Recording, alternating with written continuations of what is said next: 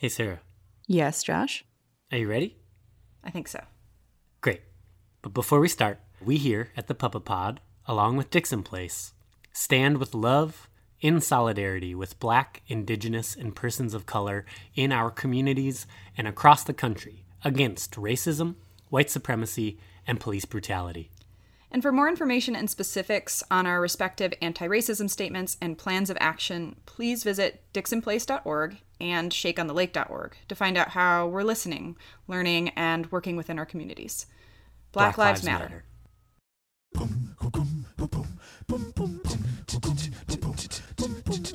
Hi, my name is Leah Ogawa, and I think puppetry is about connecting what you see and what you think inside.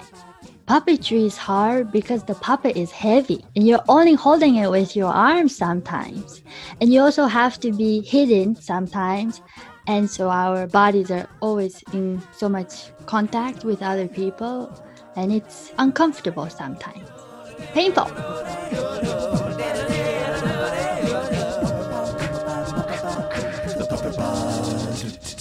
Hello again, everyone, and welcome to the Puppet Pod, the podcast in which we take a primarily visual medium and transform it into an audio one.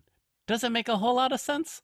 I don't know, but at least we get to talk to all sort of incredible puppet artists about what they do in this crazy, niche, sometimes weird world of puppetry. As always, with me, my trusty skipper. She's really the one that's running this entire ship. Can I call you a skipper? Is a skipper a good thing to call you? Sure. I love me some nautical terms. It's summer, so. Yeah, all right. Well, Sarah Stabley, how are you? I'm good. Sun's shining. You know, I got new bike parts. Things are good. That is all very good things. I, myself, have shaved off my mustache. Thank God. It certainly was a different look. And, you know, everyone's got their quarantine style. That was mine. I tried it out. It wasn't me. But, you know, I appreciated the amount of patience people had in having to look at it. So that was really nice. And I'm back in Brooklyn for the first time since all of the events in the world went down in early March. So it's nice to come back to my apartment here and also see people adjusting to this new world, which, you know, has been there every day here, but for me is the first time kind of seeing it. So it's new and different. And yeah, happy to be back home. Nice. Feels nice. Yeah. The ants have not taken over as I thought they would, so that's good. And you don't have to worry about snakes there. Not here. No, that is correct. However, snake update. Yes. For those of you who may be tuning in for the first time to the Puppet Pod, we also talk about snakes, and in particular, one snake that somehow, and well, not somehow, I know exactly how, the neighbor next door to my theater, where we do a lot of work up in Perry, New York, Theater at 37, they were trying to wrangle a California king snake, which was the pet of the neighbor upstairs. It escaped, it got into the dance studio. She was trying to grab it to return it to said owner, and then it slithered under the door into my theater, and it is yet to be found. I was in there this past weekend doing some work, building a puppet, in fact. I was very careful to not step near any, piles, wondering that maybe it was, coiled up in a pile. Wasn't in the toilet, which again is one of my great fears in life, is that a snake is going to come up from the toilet and attack me. Wasn't there. And I even went in the basement, the dark, moldy basement. There's a lot of mold, but no snakes. No snakes. So our friend Waldo is still missing. See, Josh is afraid of snakes. I'm afraid of the theater basement. That basement is terrifying. It's a murder basement, which is what we affectionately call it. Terrifying. And we call it that mostly because, one, it's just very dark, very spider webby. It is not finished. Dirt floor.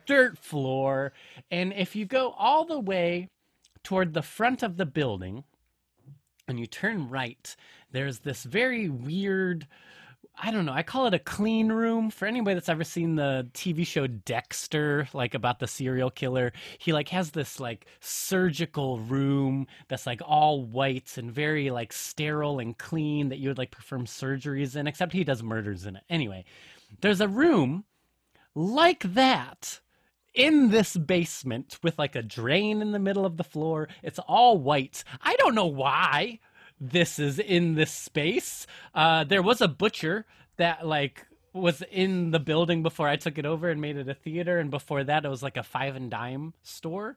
But why either of those two places would need a murder room down in the basement, I couldn't say, Sarah. Well, I think the butcher would be kind of obvious, but it's fine. Why would you butch in a basement and like carry meat and exposing it to like the mold particles? Because obviously you're doing shady stuff with your butchering.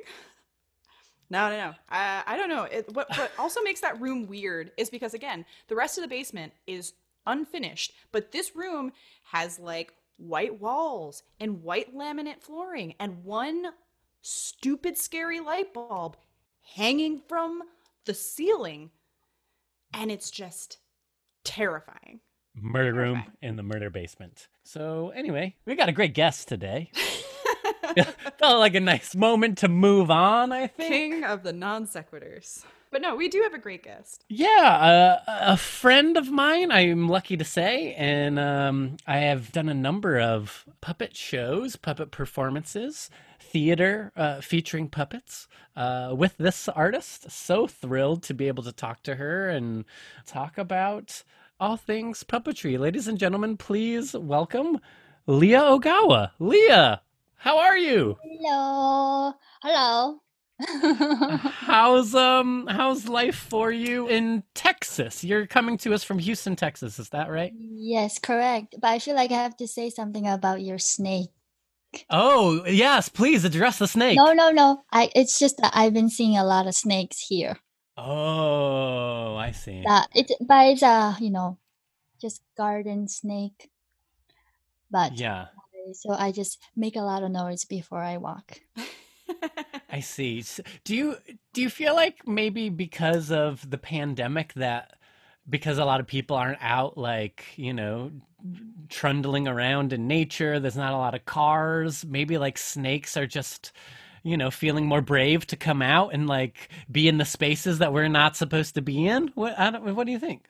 Uh, where I am, I think it's more on not the city. So I think these snakes are like just doing their own thing, Just living that snake life. just living their snake life. Well, I'm glad that you're here to talk about your expertise about snakes. I just felt like, oh, this is before I come on, you're talking about snakes and then your basement. And I'm just remembering, oh, yeah, I do remember that basement and that one light. That is pretty Yeah, scary. Um, yeah.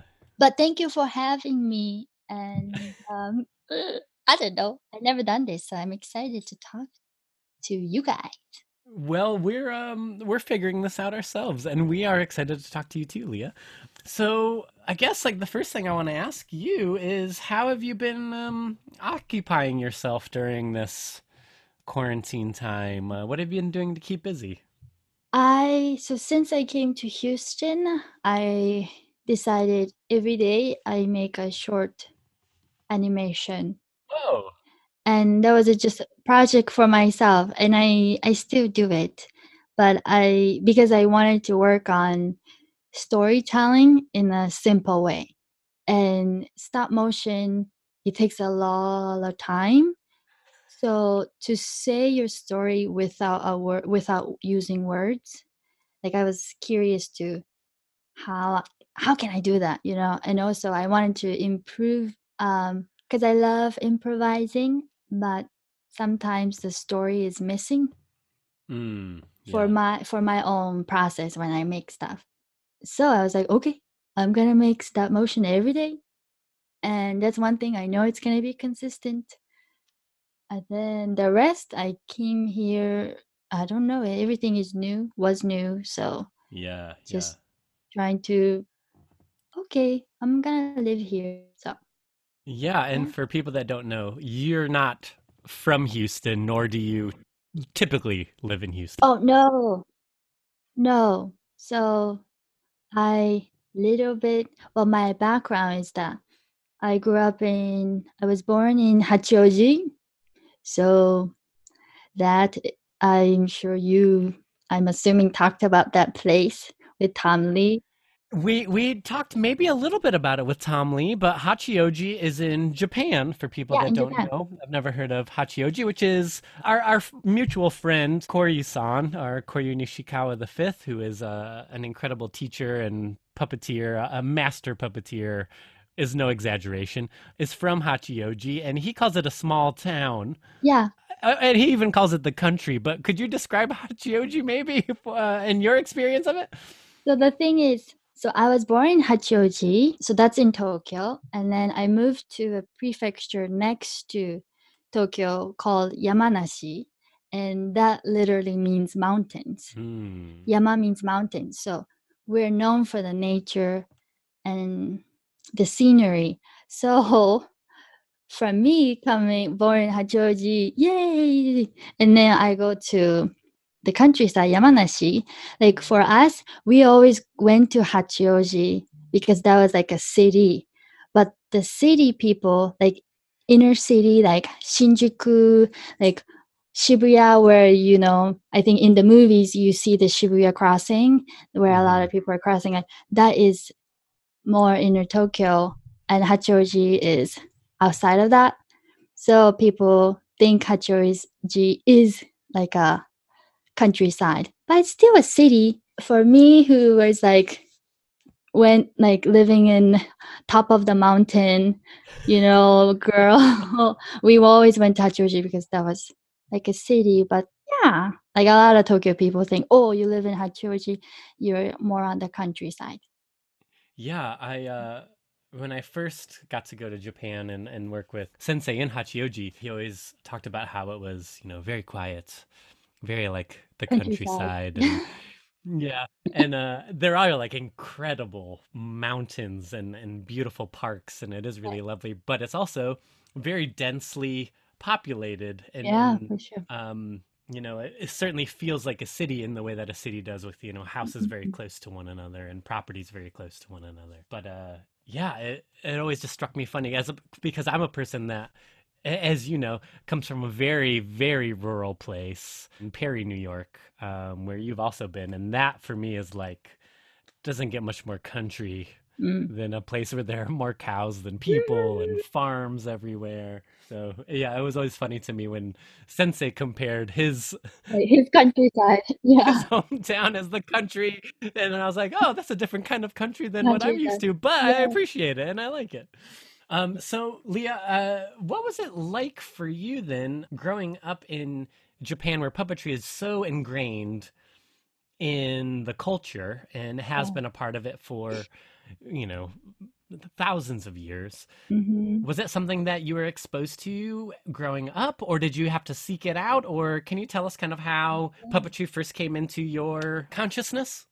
Yeah. So I think when I was in Japan, and it's funny because I don't remember any puppetry in Yeah. Japan, like as growing up. And also, I grew up more on the countryside, and but there is puppet groups near my town too, like on the countryside that I didn't know existed. Mm. So, but it's interesting because I went to Sarah Lawrence and then I met all these puppet artists. And then I was talking to my mom and I was like, yes, I think I want to do puppetry. And then my mom was like, oh, you don't remember your experience in elementary school?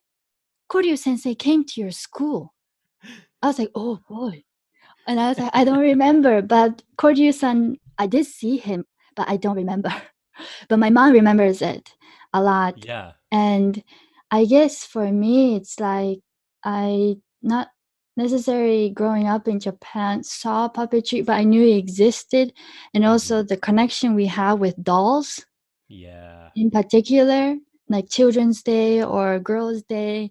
Like for Girls' Day, we have this really beautiful dolls that we present, like we put out in the house. And I remember having that in all my friends' house did, all my friends did, and we did too. And so that kind of culture, I think, yeah, you can see, but I wasn't aware, like, Hmm. really soaking in. But then when I moved to America, I actually I went to Boston. So 8th grade, I went to a Catholic school, and then high school, I went to inner city public school. And that's another experience um, anyway, not puppetry, but anyway, puppetry. I I think I realized like, okay, sorry, I'm going in a tangent, but what I No, want this to is all say, perfect, Leah. This is like the best. Talk about whatever you like. because how I did puppetry is like, okay, Sarah Lawrence, at college, you look through your course book and you decide what kind of class you want to take. And there was this class called Bunraku Style. And I was like, that's Japanese. And why is this foreign guy teaching this Japanese style? So I got curious. I was like, Yeah. what's going to happen? And also a little bit ashamed that I was like, ooh, I don't know exactly what Bunraku is. Mm, I know the tradition that existed, but besides that, like, I never went to see it. I right. never, no one talks about traditional art. You know, if you live Right. in Japan, and especially now, because traditional art is passed down by your blood, and if you're not in the family, it's difficult to really get into to that tradition and know what it's like to be a performer, or that kind of culture. Hmm. So it was really, so I didn't know much about it. um so when I went to interview Dan's class, he's like, Dan Hurlin. Dan Hurlin, sorry, Dan Yes. Hurlin. Yes, Papa Puppet. Everybody that Puppet. we've talked to always has like their Dan Hurlin story. Yeah, I mean, it's him for me too, that he was like, oh, so you're gonna, I was like, I'm from Japan. Literally, I remember saying this. I was like, I'm from Japan. I don't know my tradition, so I want to learn more about it and learn what puppetry is. And then from that, I took his class, and he taught, Burlak style, and how the words, you know, matter about saying it, this style. Yeah, can And you explain a little bit about that for people that maybe don't know about the Bunraku National Theater in yes, Osaka and yes, why we have to refer to it in this certain way and then like right. what the form actually is called in Japanese? Oh, well, okay. So Burlaku, I think, well, okay. So it's like Josh said, it's a tradition. The National Theater of Bunraku is in Osaka, and it's basically three puppeteers doing manipulating one puppet, and all the stories are written in the old times. So it's traditional storytelling. The shamisen player, which is an instrument. So the shamisen player, so the musician and the narrator is on the side of the stage. So The they're narrator is called the Taiyu, is that right? yeah. Yeah. And then so the musician and narrator playing as the puppet is moving on stage with the three puppeteers. So all of these stories are traditional stories that's passed down. And in America, people call it Bunraku style, or at least people say Bunraku style because if there's three puppeteers and you're manipulating one puppet, then people call that a Bunraku style, because the essence of Bunraku is three puppeteers in one puppet. Yeah. So I'm not explaining it really well. What I mean is they call it Bunraku style because they're only taking the part that is three puppeteers manipulating the one puppet. And if you want to go into the whole detail about how in Japan, okay, like if you just touch one puppet for 1 hour. You don't become a master. Okay, I think there's a lot of puppeteers. I mean, I'm still learning. Yeah. I'm still learning, but these traditional art, like puppeteer artists in Japan, I so much respect.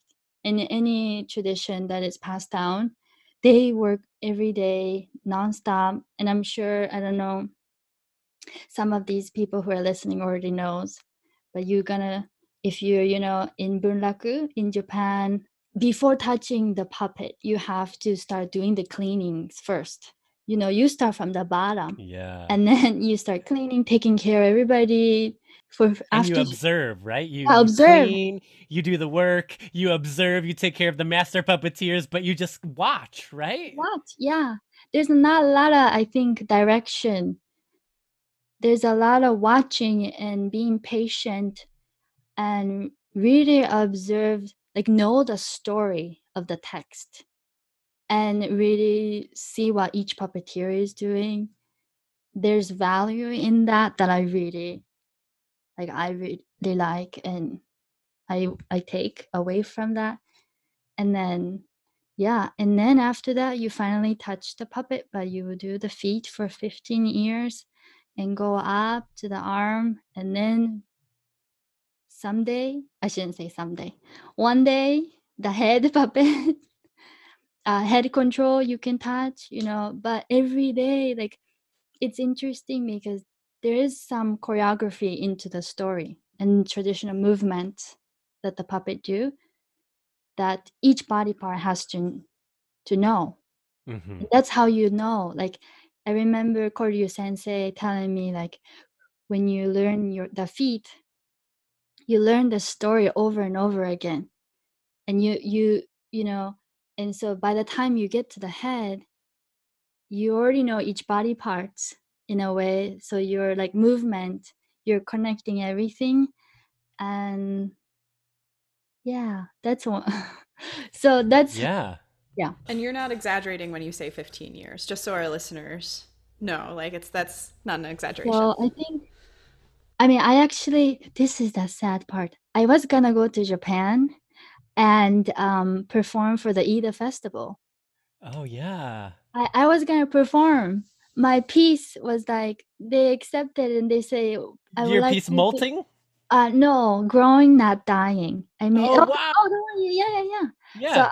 I was gonna go to either. There's a big puppet festival in Japan, and then a lot of people, puppeteer all over the world come, goes to that festival, and I was gonna go, but because of the situation with the COVID, Mm-hmm. the festival got canceled. Oh, man. I couldn't go, and that's to say that I actually never been to the Osaka National Theater. I Yeah. know a little bit shame, not so good, but I wanted to go and I planned it. But I haven't been, so I don't know exactly 15 or not. But that's what every puppeteer I talk to say, or at least 15. I think it depends. Yeah, I've heard somewhere between like 7 years and 15 years of like watching.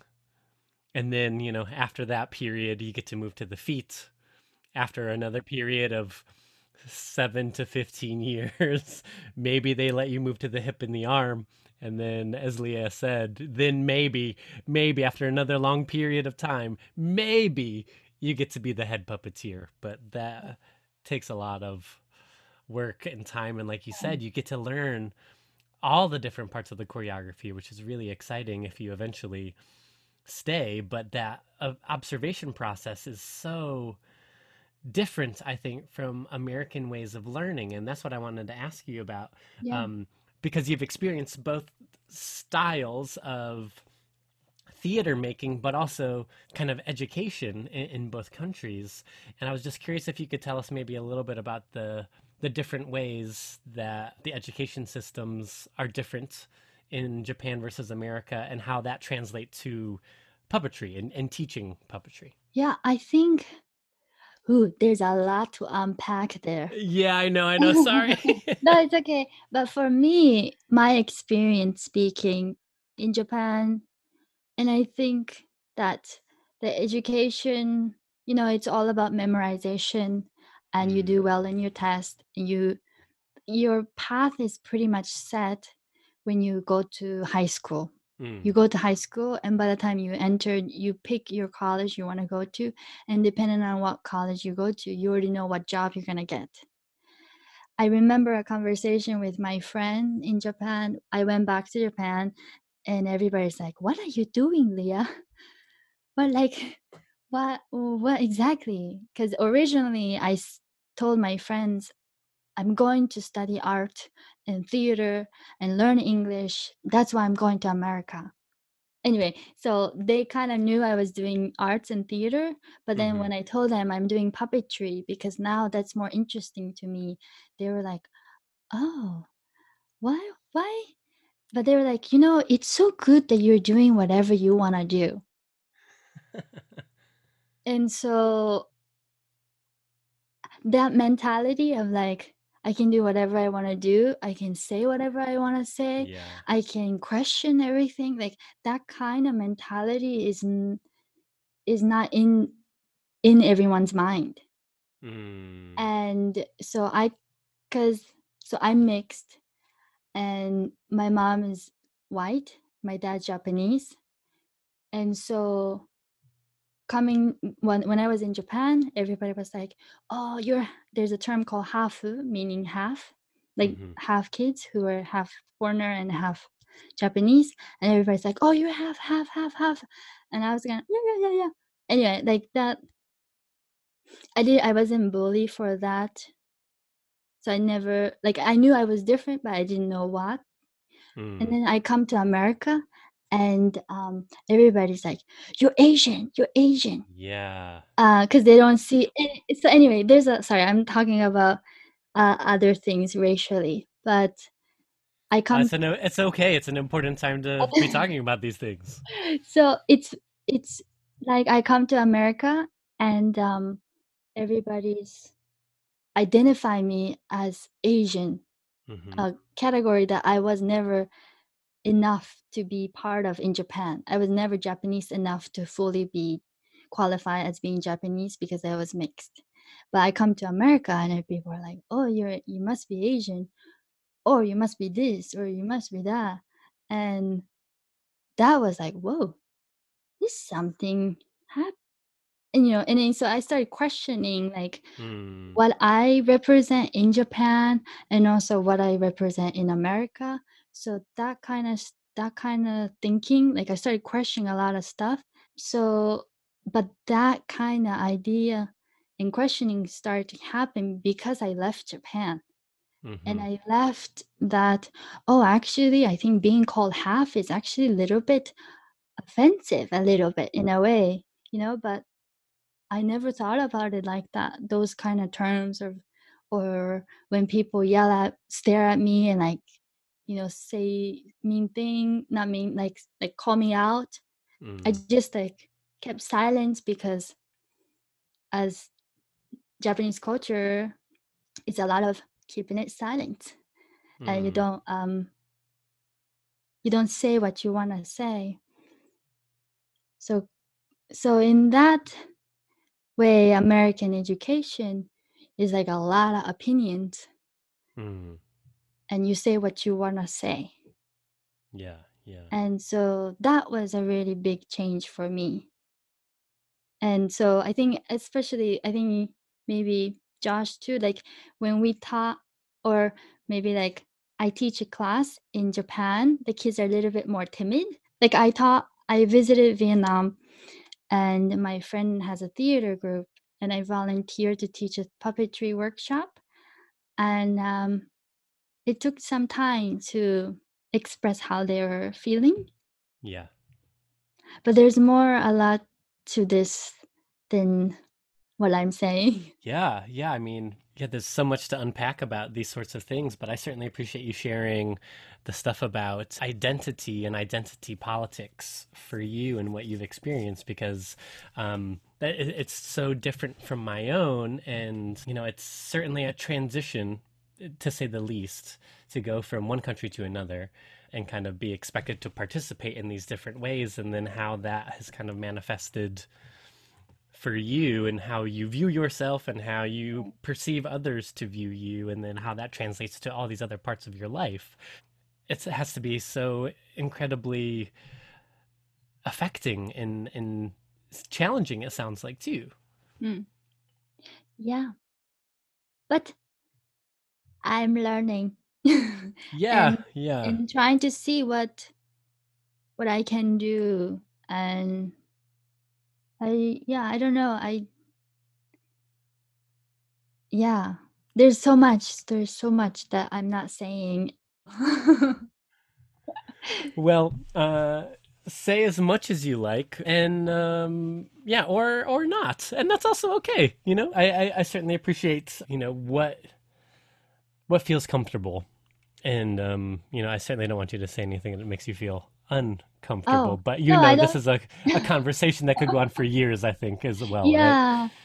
I mean, Yeah. like, yeah. I know I don't feel uncomfortable. I think it's more like going into. I mean, I have to say, Japan and other countries are, opening up in terms of like, for say, if we connect back to traditional art, they're Mm, opening up more to people who are not blood related people, yeah. and they're trying to pass down the tradition in that way, Hmm. and then so that is a nice way to see it continue. And there's other people who are also speaking up or realizing these things. But I think, yeah, culturally it's so different. Right. Right. So Is is strict like a word that feels appropriate to describe maybe like some of the ways that you learn in Japan, or some of these traditions are passed down? strict, I think there's a lot of rules that you follow. Yeah, yeah. There's a lot of, and also I think in culture, in terms of just tradition, like you do this when you do this, like when you never speak in a certain way when you Hmm. don't know the person. There's a lot of manners that comes being respectful. I think Yeah, that's a yeah, big part of being respectful to other people. And I think I don't know if there's a saying in the English, but you know, if your nail comes out, you're gonna get kicked down with the hammer. yeah, yeah. Don't pull a lot of attention from other people. Like, don't pull a lot of attention from other people. Like, don't be selfish. There's a lot of Hmm. that too, I think. Yeah, yeah, Like, you come last. Like, make sure that the people are happy around you. And so I think, yeah, that's also different. yeah. It's certainly different from the Western way, where it's very, in a lot of ways, individualistic and kind of Right. self first. Self Mm-mm. oriented in a lot of ways.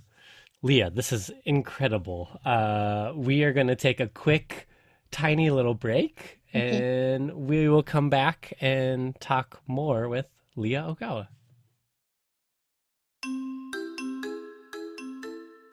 As a listener of the Puppet Pod, have you ever wondered aloud to yourself, how do I become a puppeteer?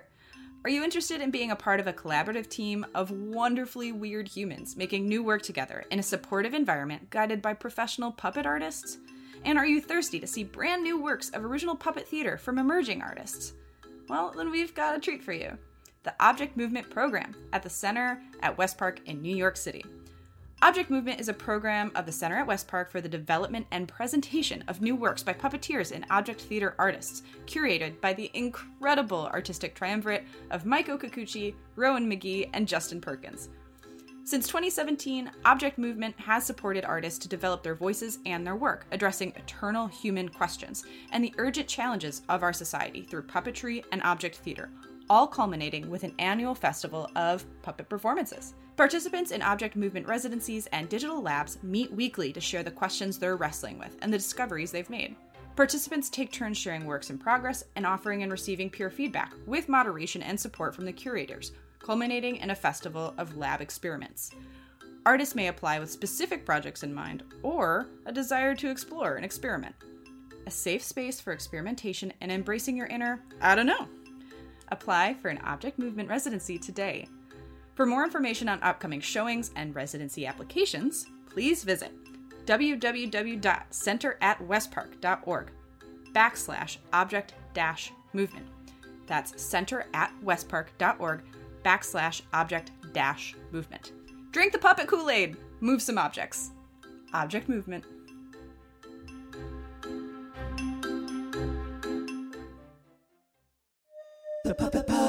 We are back with an incredible artist friend of mine, Ms. Leah Ogawa. Leah, we were just talking over the break how like sometimes it feels difficult to like talk about ourselves in all of these different ways, and you're even mentioning how, it's difficult to talk about how identity works into so much of what you do, but it really is a part of our work as artists. And I'm curious for you, like, how does that translate to what we do as puppeteers, which, so much of what we try to do is, as you mentioned earlier, is be invisible. Right. We try to be secondary and the object becomes primary or whatever that is. And then when we have to try to articulate in a grant or even in a piece of work that we're making, what it is that we're working on, what it's about, what we're trying to say with the work, it can often be a little bit difficult. So I wonder if maybe you could talk about that process of being a puppeteer and trying to be unseen. Right. And then those moments where we have to step forward and actually be seen and talk about ourselves in these ways. Yeah. Yeah. And to put it into words or to put it into language is a challenging part that I'm working on. And I think the reason why I like puppetry is because you are manipulating, animating, bringing this object to life. But then if you see amazing puppeteer perform, they are together, Mm-hmm. So you kind of, you, yes, you know that they're there. The puppeteer is there, but you see them together as a one thing. And that is there's so much layer in that, like, I the puppeteer, am I not the puppeteer, my emotion is transcending to the object, but is the object emotion coming to me? And so there's a lot of duality that comes through puppetry. And then for me, there is a lot of duality that comes from my own experience Mm-hmm. and feeling like being other. Yeah. Yeah. So that idea and that feeling is inside of me, or I know how that feels. So for me, I think there is so many connections to why I'm so attracted to puppetry, or maybe Yeah. it's just maybe I'm trying to connect these two things, like who I am and the puppetry thing, together. But yeah, so my body of work does focus on this otherness of when can we see and not see, what are you actually seeing and what you're imagining, so there's a lot of internal image that we at least I see of myself, but then Mm-hmm. in the outside world how they view me. And so there's a lot of thing that like puppetry is like sneaking into, the audience's mind. Like, am I seeing the puppeteer? Or am I seeing the puppet's perspective? Or am I supposed to see, like, am I supposed to believe that world? Mm-hmm. Like there's a lot of like imagination and trust that goes to the audience because I'm using object as a form instead of, saying, hi, I'm the king. Right. So there's this thing that I love saying because somebody told me this story and I always say it. How if you see an actor on stage and he has a big, like a fancy coat, you kind of, and then he's Hmm. sitting on the throne. You assume that he's a king, but then change the scenario and you tell the audience, hey, this water puddle is the king. Like imagine that and how that world is built. And I think there is it's the funny part about puppetry that whatever the world is, you build on top of it and you allow the audience to come in to that world. And for me, I use my body parts. I don't know why, but I like the visual sense of skin, Mm. people's skin. I like body parts. I like body parts. You know, like I like to mold I like to mold body parts. I'm learning as I write these grants why I make these things because I just make it and I explore with movement. That's like why that's how I work. Yeah, it sounds like that improv thing that you were talking Yeah, about. exactly. So I love improvising. So I love working with dancers, choreographer who say, "Okay, Leah, now explore with this paper." Then I go crazy because I'm like, "Oh, fun! It's like a playtime. I can keep moving with the paper." I don't know why, but I make these body parts and I move with them and constructing and deconstructing what we see and what we don't see, what can we see.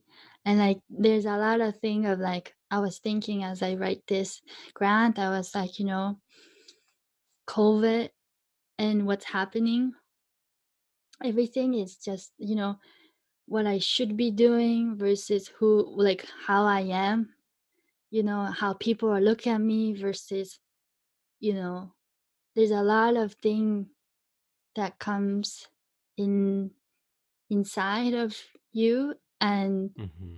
so I try to answer that through my art. Yeah. Yeah, it sounds like you're doing a really amazing job of doing that, Leah. And I appreciate the sentiment or this idea that you're also discovering about a lot of what these projects are after you make the objects. Yeah. Like you said, you were molding your body parts for a piece because you just like Mhm. the way that they look, you like the way that they move, you're interested in the image. Mhm. Yeah. Um, but then how you start to stack these images on top of one another or these different ways of moving on top of one another, they Mhm. create things. And then we have to explain to people what those things are. And Yeah. when we're making them in the moment, sometimes we're just drawn to the image or we're drawn to the movement because it Right. feels right and they look interesting next to one another. But then when we have to articulate that for someone so they can hopefully decide to give us some money to keep working on them, that can be hard. But yeah, like the practice of doing it, I think really Yeah. helps teach us as artists. Totally. And I still remember Dan Hurlin's first class when he was like, okay, this is just a paper, but then you're going to crumble it up and now move it as if it has two legs, two arms, and the head. And there's a lot of things in that image that people start to explore. And then for me, I'm like, what can just one object do?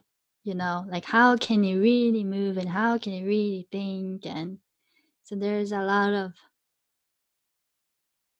of secret, not secrets. There's a lot of element to object that you don't know until you move with it.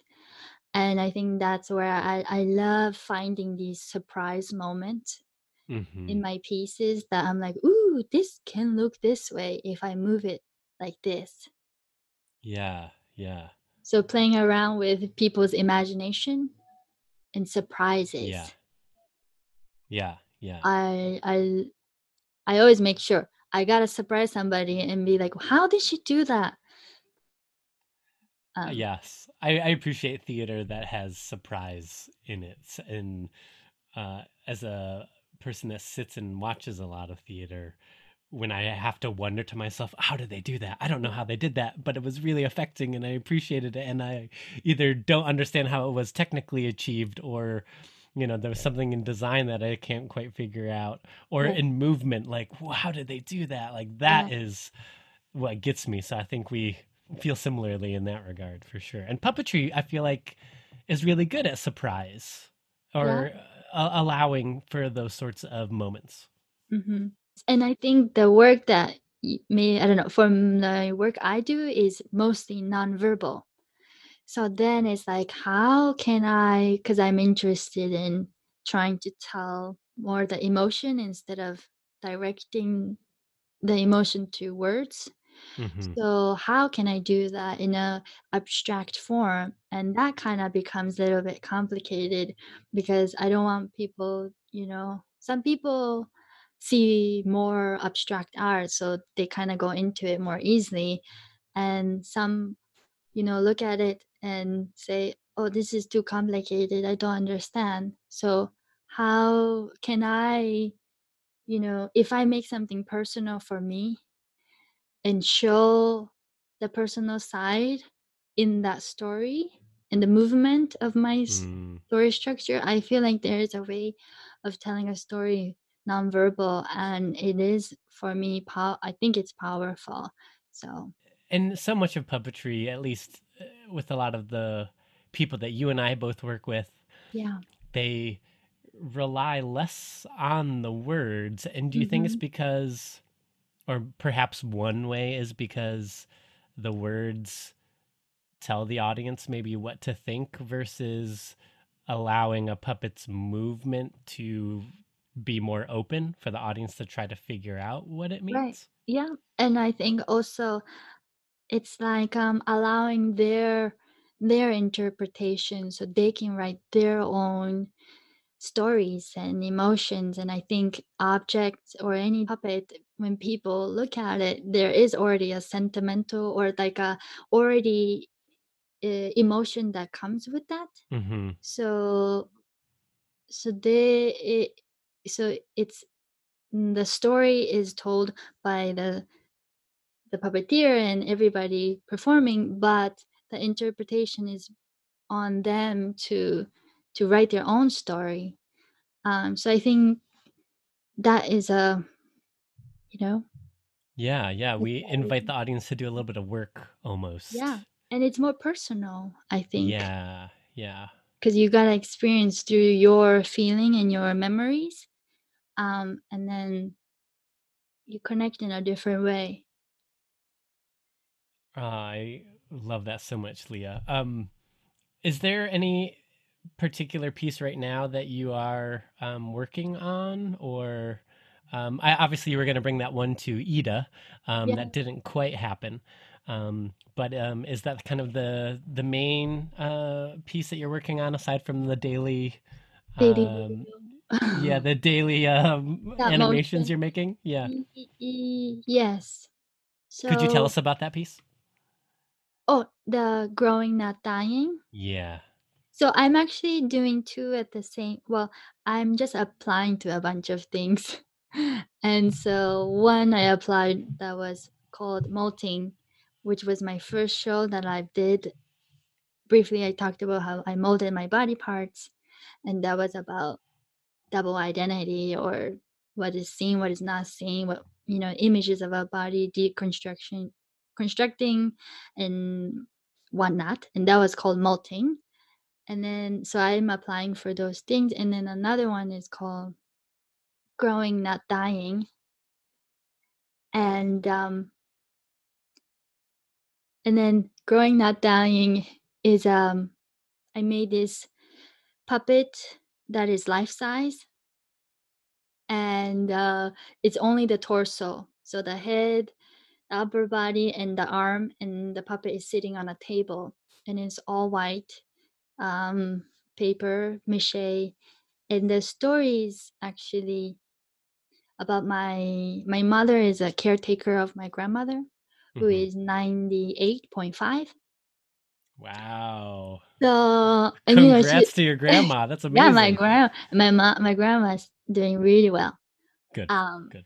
and so I was inspired. Not, I was talking to my mom about being a mother, being a mother to me, but being a daughter to the grandma, and then as a caretaker, and then all of those things that comes to your mind. And my grandma would say, "Oh, today I'm ready to go. Today I'm okay. I can leave this world." But then that's when she has the bad days. But when she has a good day, she's okay. Hmm. She say, "I'm so thankful for the life I have." So then I started to think about how we talk about death to our family.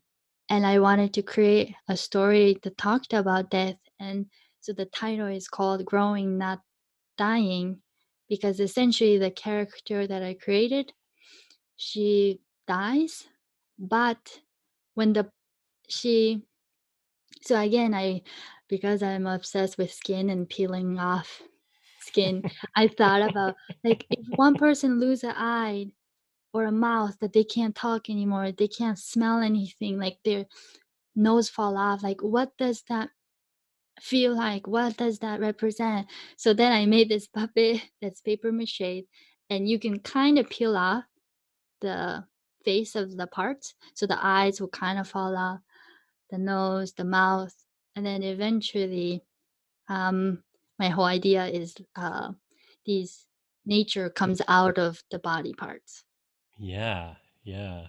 So, but again, I'm saying it like it makes sense, but visually, it's a really minimal set.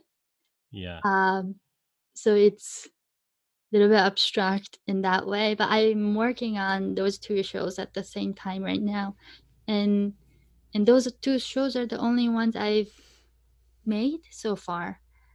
Besides, oh, I've been doing puppet slams on Zoom. Yeah, we've heard you've been doing some Yeah. stuff with La Mama as well. Yeah, Um, and I'm curious because of La Mama is a similar connection for you and I because I think we both are taking that Dan Hurlin class at Sarah Lawrence at the same yeah. time, and we both took a class at Sarah Lawrence where we got to go and see So La shows at La Mama, yeah. Mama. Um, every other week, and then we came back and we talked about them with the weird and wonderful Ernest Abuba. And I'm curious if you feel like those experiences of seeing these really sometimes very abstract pieces at La Mama um, helped influence a little bit of the work that you're making now. Oh yeah, totally. I think so. I love La Mama and the La Mama family, and they've been so supportive of my work, and I'm so thankful for that.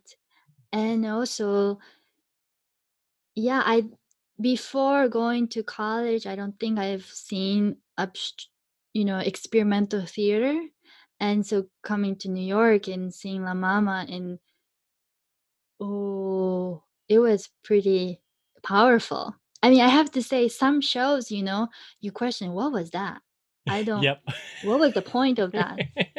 And Yeah, you yeah. kind of question why, but then you see other shows that makes you feel so much of your emotions, and you kind of that pushes me to, yeah, totally. And also I think I'm so influenced by the people I work with, Yeah, like, and in a way that all the people I work for mainly does puppetry that doesn't use words, yeah. people who kind of does movement with puppetry.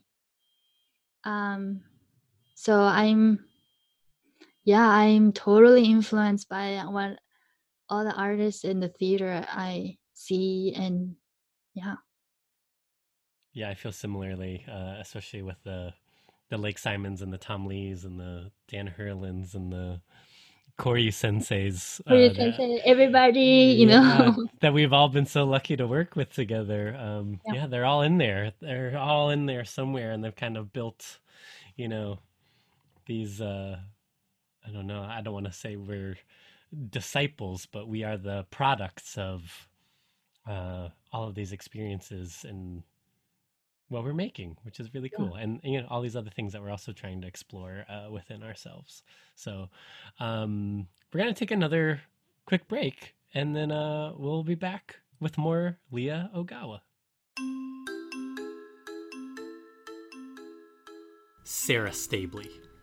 Joshua Rice. You were from Perry, New York, is that correct? That is correct. Our hometown? Our hometown. And what is our hometown known for? Having 800 cows for every one person. More cows than people, that's right. But what else? The Silver Lake sea serpent. That's true, we do have a sea serpent myth. But what else? Sometimes the air smells like cookies because we have a cookie factory in town. That's right, and then because of the cows, some days it smells like cow shit. But what else? Well, we have a lot of bars, and we have even more churches. Yes, people do love to drink and love Jesus at the same time. But Sarah, what else? We have a Carnegie Library. Oh my God, Sarah, no, it's the Silver Lake Brewing Project. Right.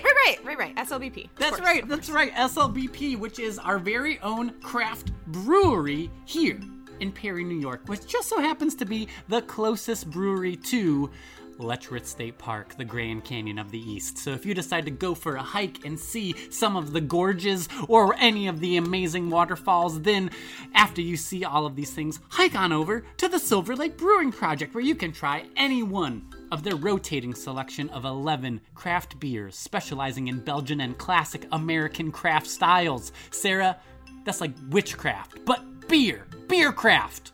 Which is better. It is better. No one's being burned alive at the stake when you go to the Silver Lake Brewing Project. Sarah, what kind of beer craft is really tantalizing your taste buds? Right now, it's definitely the Saisons. They're incredible. I would say the same for any one of their sour beers. They also have incredible IPAs and a classic Western New York cream ale. And you can come and have these beers in the tap room, which is an incredible place to visit. That was once a horse stable, and before that, a silent movie house, Sarah. Think of it, Buster Keaton riding a horse. With beer. That's right! Who wouldn't want to watch that silent movie? But if you feel like maybe you want to stay more socially distant, these beers are also available for curbside pickup, or you can sit outside on their patio and enjoy the sunshine and sip a tasty craft beer. So Sarah, Perry, New York is famous, and getting more famous by the glass. Because we have a podcast. Well, maybe one day, Sarah. A podcast about puppetry. That's right. We're going to make it big. We're going to put the town on the map with this podcast, Sarah. But the Silver Lake Brewing Project is already helping. Check them out at www.silverlakebrewingproject.com.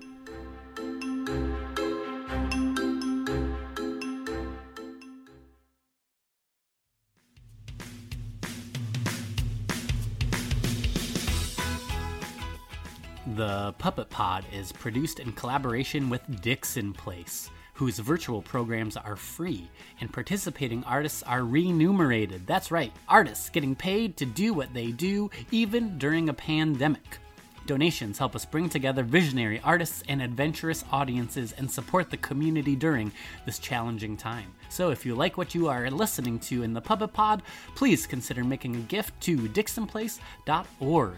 Dixon Place's puppetry programs, including Puppet Block, Mine by Shayna Stripe, and New Money by Maria Camilla, are made possible in part with generous support from the Jim Henson Foundation and donors like you. Thank you.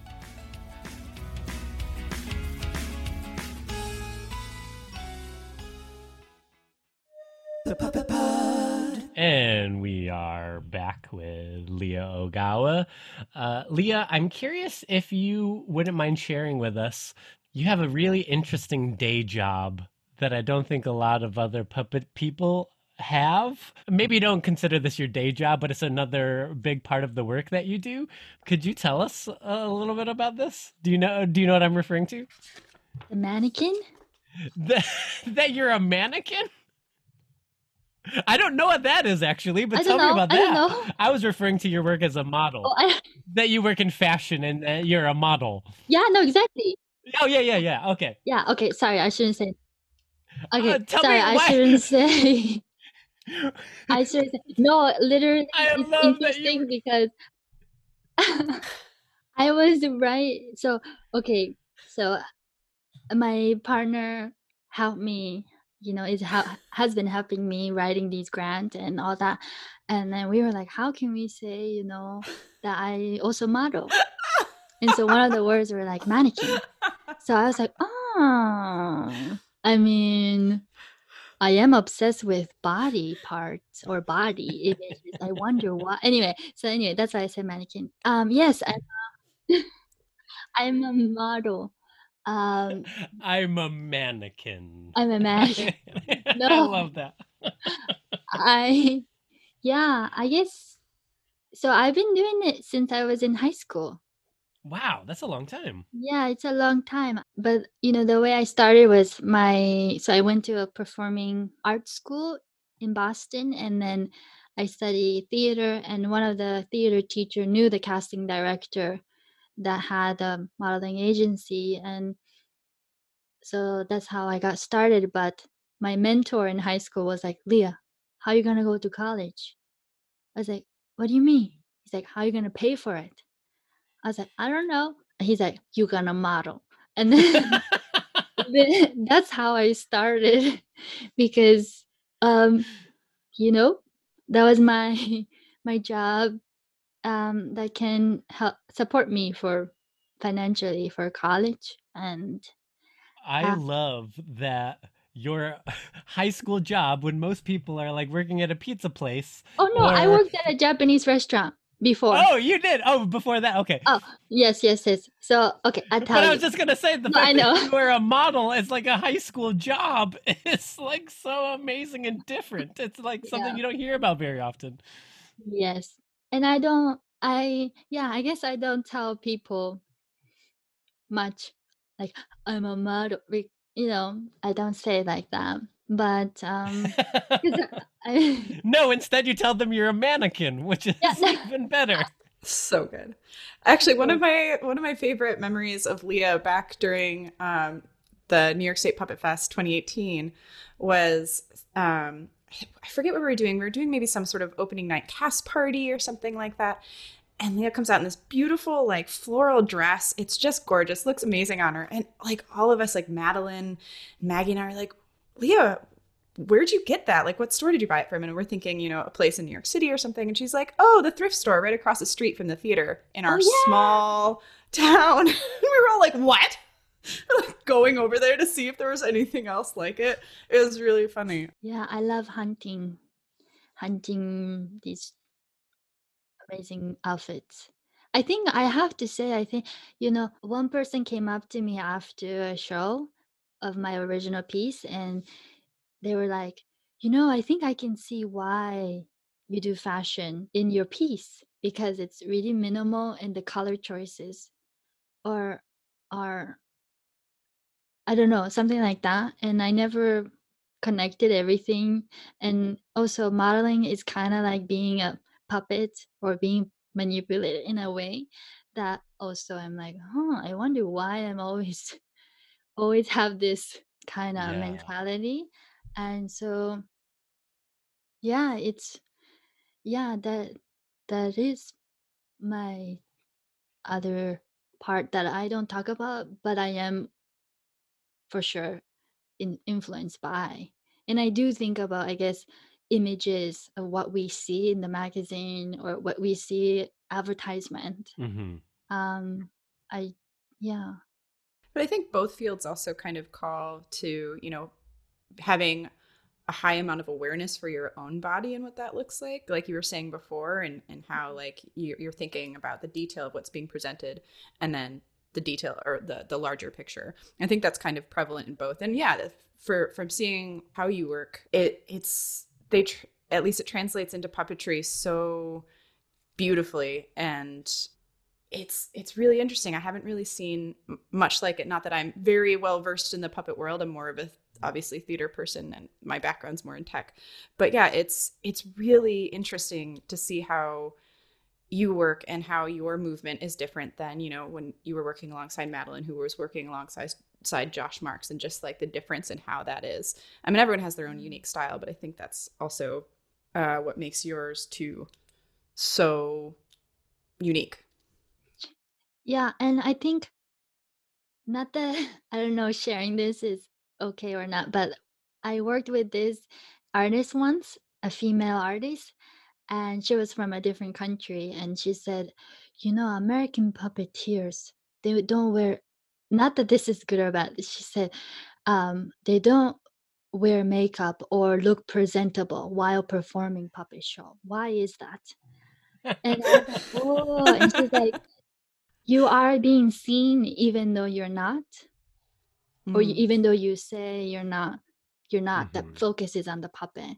And so this artist said that, and I was like, oh, I know that's there's another layer to this whole conversation, but I was like, well, I guess like it does matter, um, that you are being seen to the audience, but then does it really, like, how, what is presentable? Like, what is beautiful in one, you know, the image of beauty is so different from each person's eye. I think some people prefer puppeteers being still, you know, so you can solely focus on the puppet.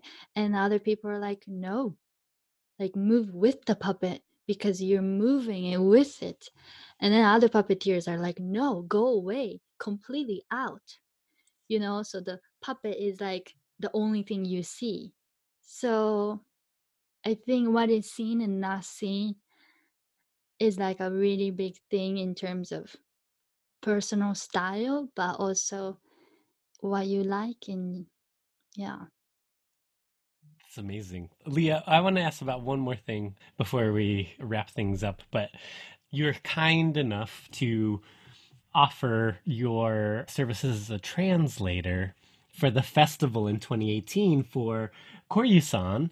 And again, Koryu Sensei is a native Japanese speaker. He has some English, but when he's being interviewed for the radio, for example, which is what you were helping with on one occasion among many others, you were there as a translator for him in this kind of real time interview.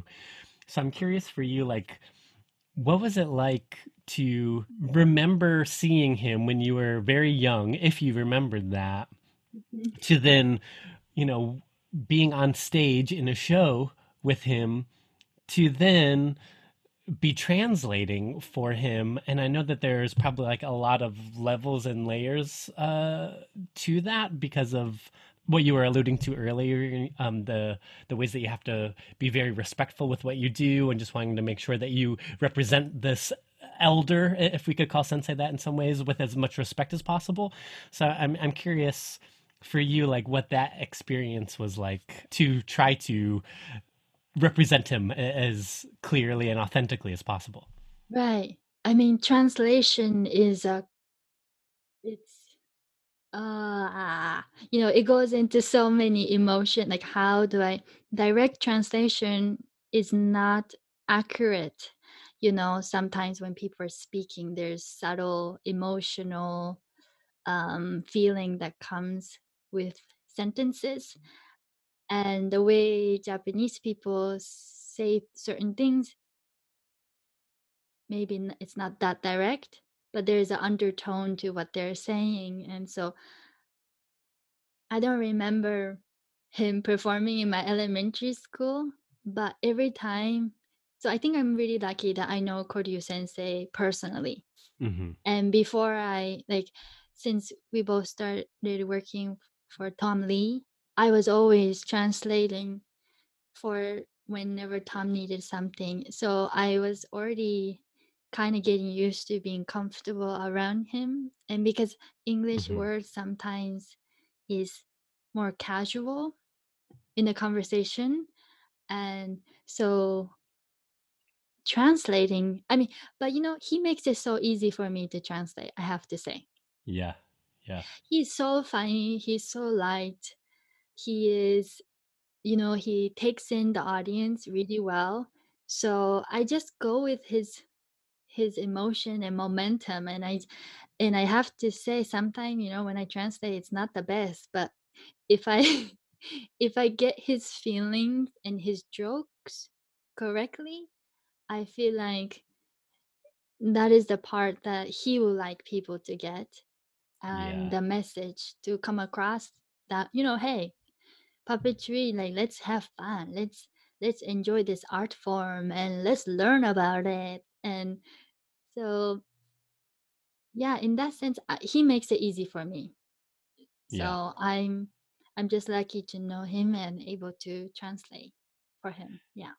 It's sounds like a little bit too. It's yes, you want to try to be as accurate as you can with the words, but you're also translating uh like the essence Right. of a person, and like you were describing, when you can get the jokes right and how light he is about this thing that has been his entire life, Right. and try to get that across to people that he is very serious, but also he's very lighthearted about it, and that is a true delight about him. But I can also imagine too, and the thing that I think a lot of people don't know is in puppet language, or especially Japanese puppet language, some of those words are very different when translated to English, and I can imagine that's also being a bit of a challenge. You mean like theater terms? Yeah, or even like technical puppetry terms. Oh, I don't know. I know, like, the way you say stage left is like I learned theater in in in America.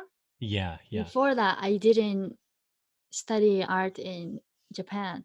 yeah, So for that part, yeah, I had to know what he was saying in terms of, yeah, because I yeah. didn't know and all of these terms.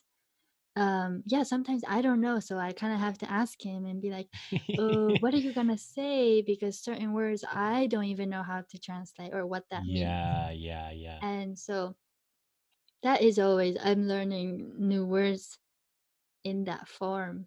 But also on the downtime, like he will talk to me in Japanese about like certain things, and that is something also that I like. I mean, he's nice to everybody, but there's moments that I'm like, oh, I'm so glad I asked him this because he's giving me an insight to something I didn't look at.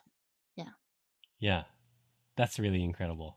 And you've been able to go back to Hachioji and do some work with him in schools. Yeah. Oh, well, in the studio when Yeah, every summer they have they teach young kids make puppet head, the face, or the cart they make. So a few years ago I joined them for the whole summer session. that's And so fun. can Yeah. you describe what you mean by the cart for our listeners who don't know? Yes, so the cart, well, Josh, help me too. Sure, sure. The Karama Ningyo form, like you were talking about dolls earlier. So Ningyo translates to Doll. doll, yeah, or Hmm. or puppet, we could say. Yeah. And then the Kurama is the cart or a car. Cart. Yeah. So kuruma literally is translated to car, driving car, blah, blah. And then, but for this way, it's because the human is on top of that cart. So I think that's why the the puppet, or you're driving, moving the cart to move the puppet. Yeah. So then the puppeteer sits on that cart and then, well, Yes, you the guys know better than puppeteer I do. sits. Yeah, yep, we do some sitting. That's true. Sorry, I should say it clear. So there's a cart, and you sit on the puppeteer sits on the cart, and the puppet feet is connected to the puppeteer's feet. And so the whole reason why they started this tradition is because Bunraku, again, we started with three puppeteers, and then back in history they were like, the arts, there was not, it was expensive to do these shows, and Koryu sensei's, what a great great great great great great grandpa Yeah, grandfather said, there is a way to maybe invent a new way that we can be more affordable but still continue this tradition of storytelling. So then they invented this cart, and I think there is a different step that came. before. Like they tried to make the puppet smaller, or not smaller, but they tried different things. But the conclusion was they made this cart. So the puppeteer sits, and one puppeteer can manipulate the one puppet. Yeah. It was just so. I remember hearing that same thing. It was just so expensive to have like a story with 10 puppets, which then had 30 puppeteers, and it's Right. just not affordable to tour that way. But if you could have one person on one puppet, then maybe you could tell these stories with as much scale, but less people, and thus Kurmaningyo began in Hachioji, your hometown. Yes. Well, Leah, it's been incredible having you here. And before we go, I wanted to ask you a series of questions. We're working on the name of it still. We call it the Puppet Hot Pot. The Puppet Hot Pot. We're going to ask you a series of quick questions, and just come with your fastest response, whatever is at the top of your head. Okay? Okay. Okay, here we go. First thing, what is your favorite form of puppetry right now?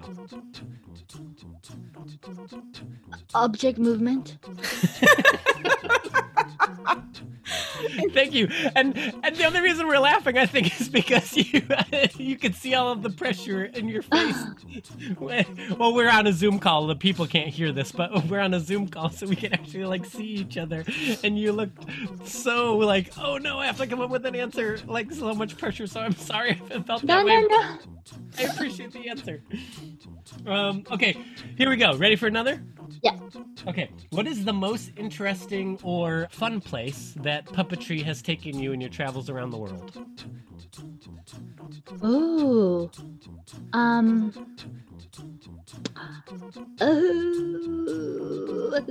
That's so hard. Yeah. Ooh, I have to pick one right away. The pup.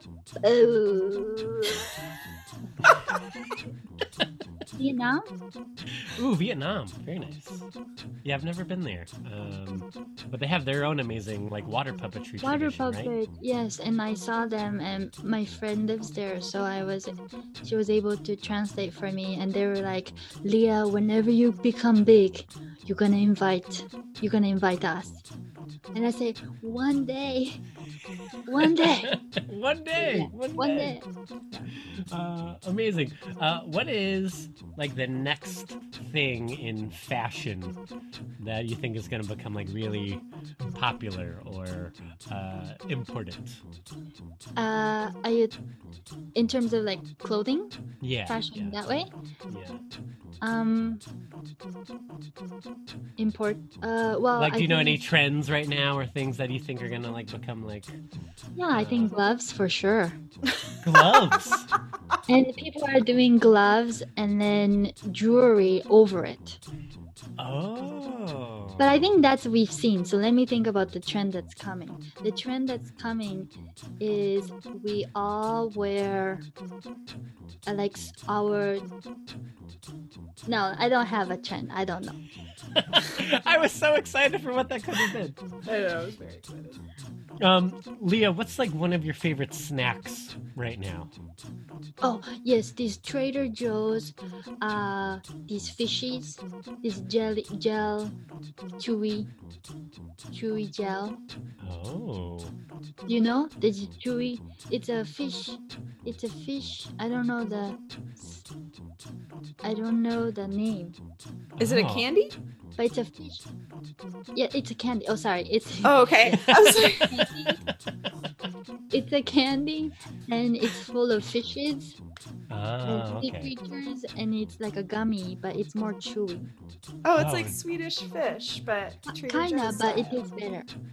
I thought maybe you were describing like one of those Japanese treats that's kind of like chewing gum, but it's actually like a clam, like dried clams, and you chew on them, but they're very salty and not Yes. sweet. I love Yeah. those. Those are my Me favorite too. But Those it are really smells good. bad. They definitely have Smells a bad. different smell for sure. Yeah. What is one of the most memorable theater or puppet projects that you've worked on? Work done. I say, ooh, so many. I've been lucky. Only one? I can only pick one? You could pick. You could pick two. You could pick three. Oh, oh. But there's so many. I cannot Yeah. choose. But I guess the project I was working on before COVID was Phantom Limb 69 South, and that was an experience that I never felt as a puppeteer.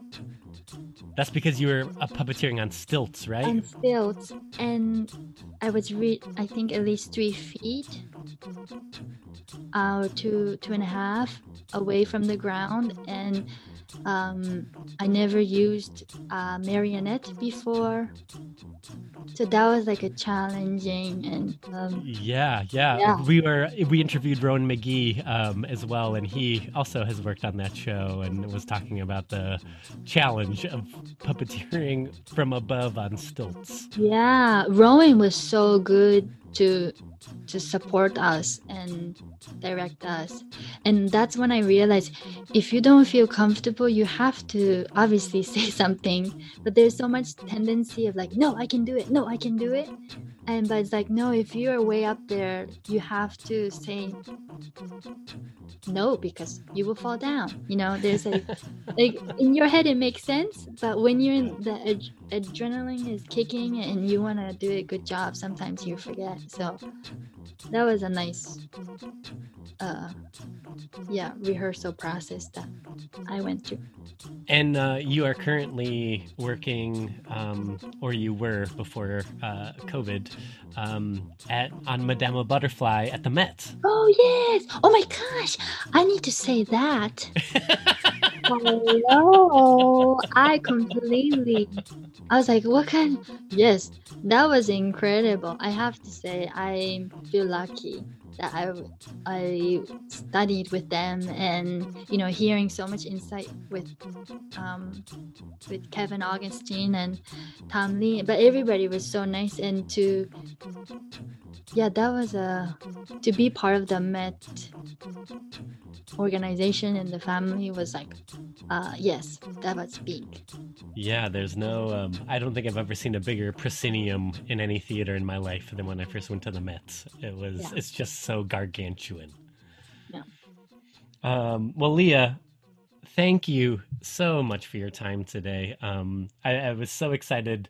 And again, in one of our breaks, you were like, oh man, I don't know why you want to talk to me. And I was like, Leah, the reason I was so pumped to be able to talk to you is I think I've known you when I first started really getting into this world of contemporary puppetry in dance class and at Sarah Lawrence, and we started working on shows together, and you were just always such an open and excited collaborator, and you were interested in exploring ideas that sometimes were not the most obvious choice, and to have you in a room and to be able to always get your feedback on something or your ideas about how to make something better, I always found to just be so exciting and lovely to have you in the room and be a part of. And you're also very, very funny, which I think people heard a little bit about today.